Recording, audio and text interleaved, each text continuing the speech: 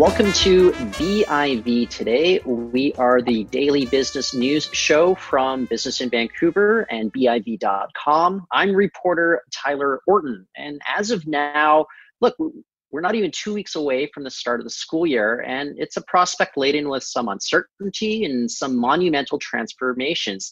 Post-secondary will not be the same. And with us to talk about the future of education right now, it's incoming SFU President Joy Johnson. Joy, I want to thank you for joining us on the show today. Thank you, Tyler. I'm really pleased to be with Business in Vancouver. Thank you. So correct me if I'm wrong, but your official first day on the job will be September 1st, I should say. And prior to that, you had been serving as President of Research and International over at SFU. And I'm just curious, how has this transition process been over the last 8 months after it was announced that you were going to take the reins over at SFU? Well, it's an interesting time, that's for sure. When I applied for the position of president, I had no idea that we'd be facing a global pandemic when I took up the role. So it's been, has been challenging, that's for sure. It's been really interesting to be watching the university pivot to online learning and to doing our work very, very differently. It's been really beneficial to be part of that transition and to have been an internal candidate selected for the role, because I know what I'm up against. I know the assets that we have at SFU and feel really confident in the team. People are pretty tired though, and I'm really cognizant of the fact that moving into the fall, we continue to have a number of challenges. I'd also say that our current president, Andrew Petter, has been very generous in terms of sharing his wisdom, knowledge, etc. So I feel really well prepared from that standpoint as well. At this point, look, we have the start of the school year coming up, but tell me about some of the top priorities that you have, ensuring that things can go as smoothly as possible as we transition into just this unprecedented sort of time right now. Yeah, so I would say that, first priority is the safety of our faculty, staff, and students. And that has to be top of mind in every decision that we make. I think another priority, obviously, is a very strong learning environment for our students. This is challenging. Most of our learning in the fall will be delivered online. And many of our faculty have not done online teaching before. And so, getting up to speed, providing them with the tools they need and the support they need is really important. And then we also have a priority, obviously, around keeping our research going. We've got lots of research happening focused on COVID-19, but also in other areas as well. And so making sure that we have our labs running and are safe to do this work, and that our faculty and researchers are appropriately supported. So those are three of many. And then I would just say, finally, just taking care of people. People are tired, and it's been a long summer. We've been doing online teaching over the summer. People have been working from home, and certainly recognize that that has a number of challenges involved in it as well. You look at what's going on in K through 12, there are going to be plans for bringing young students into those classrooms there in cohorts and the like. You had mentioned that remote learning, online learning is going to take up a big chunk of this. How do you imagine, is there even going to be such thing as kind of a typical classroom experience? How do you imagine this going moving forward?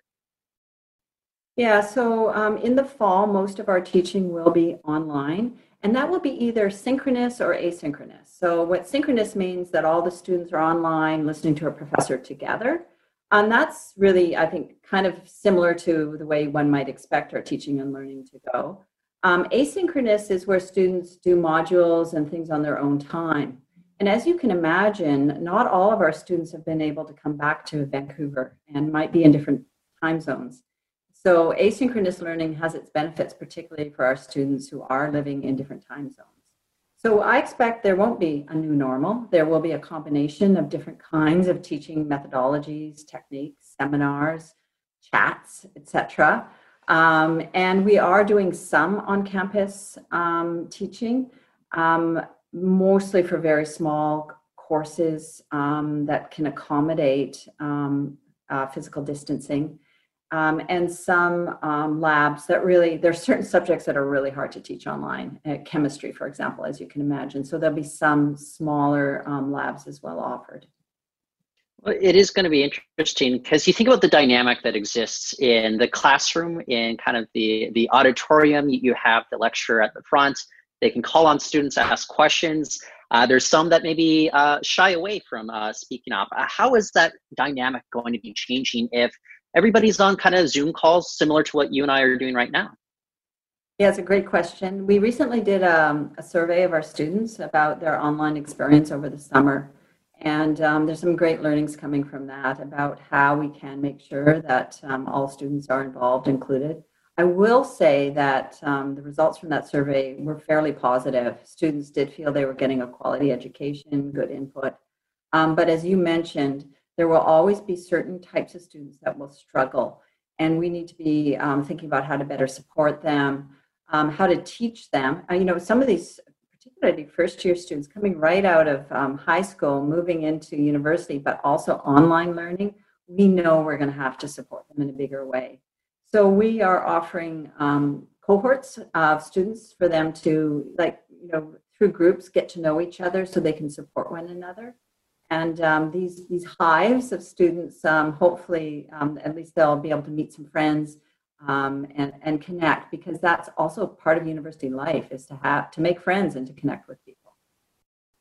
So I'm going to date myself just a little bit here, but I recall when I started my undergrad experience way too many years ago, there may be like 2 or 3 people with notebook computers in the classroom. And, by the end of my 4th year, I'd say about half to 3/4 of every classroom were relying on technology. And I'm just curious about how the reliance of technology, if we're going to see kind of a similar acceleration and adoption, or are young people already kind of in tune with what they already need for these new learning experiences?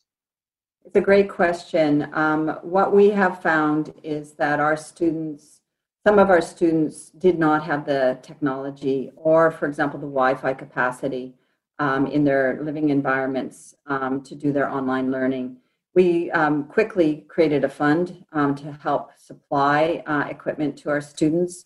We've been looking for, computers that aren't being used that we can share, and trying to, problem solve on the ground to make sure that our students are able to participate. We've been investing in more online platforms like Zoom, others, to make sure that we have the technology on our end as well to offer this kind of education. So I guess the answer is that some students are very savvy, have all the equipment, but not all. And so from an equity standpoint, again, we need to make sure that students do have the tools that they need to participate fully in their education. Well, one of the things that I wonder about is the uncertainty of it all. Like, if only we had a crystal ball and we could know exactly when, a new normal could resume. We don't know that. Do you anticipate that is causing maybe some anxiety about kind of the post-secondary experience, at least for, I don't know, the next semester or two? Absolutely. It's causing anxiety for me. I mean, obviously, just think about it. Last March, none of us thought we'd be still in this situation where we'd be, basically physically distancing and experiencing people on the street wearing masks. But here we are. And so now the question is, how much longer is it going to go on for? Everyone is referring to this as the new normal. So that creates, I think, quite a bit of anxiety. I think many of us hope we'll be back to face-to-face teaching in the classrooms and wonderful athletic events and cultural events within the university, meetings face-to-face, vigorous debate and dialogue. But right now, we can't see when we're going to be back to that. And so we have to adapt. And we have to take care of one another. That's why that's also a priority, because, as you said, people are stressed and anxious because uncertainty really, I think, creates that for all of us. Well, if we're looking to the future as well, you guys recently you're moving ahead with the Burnaby 2065 campus master plan. Tell me about some of the substantial changes, the sort of stuff that you think is just going to jump out to people as they look at this campus in the coming decades. Well, one of the things I absolutely have to mention, because it hasn't been built yet, it's still a desire that we will build it, is the gondola. So Right. this is a people mover to move people up onto Burnaby Mountain from Production Way. So the SkyTrain station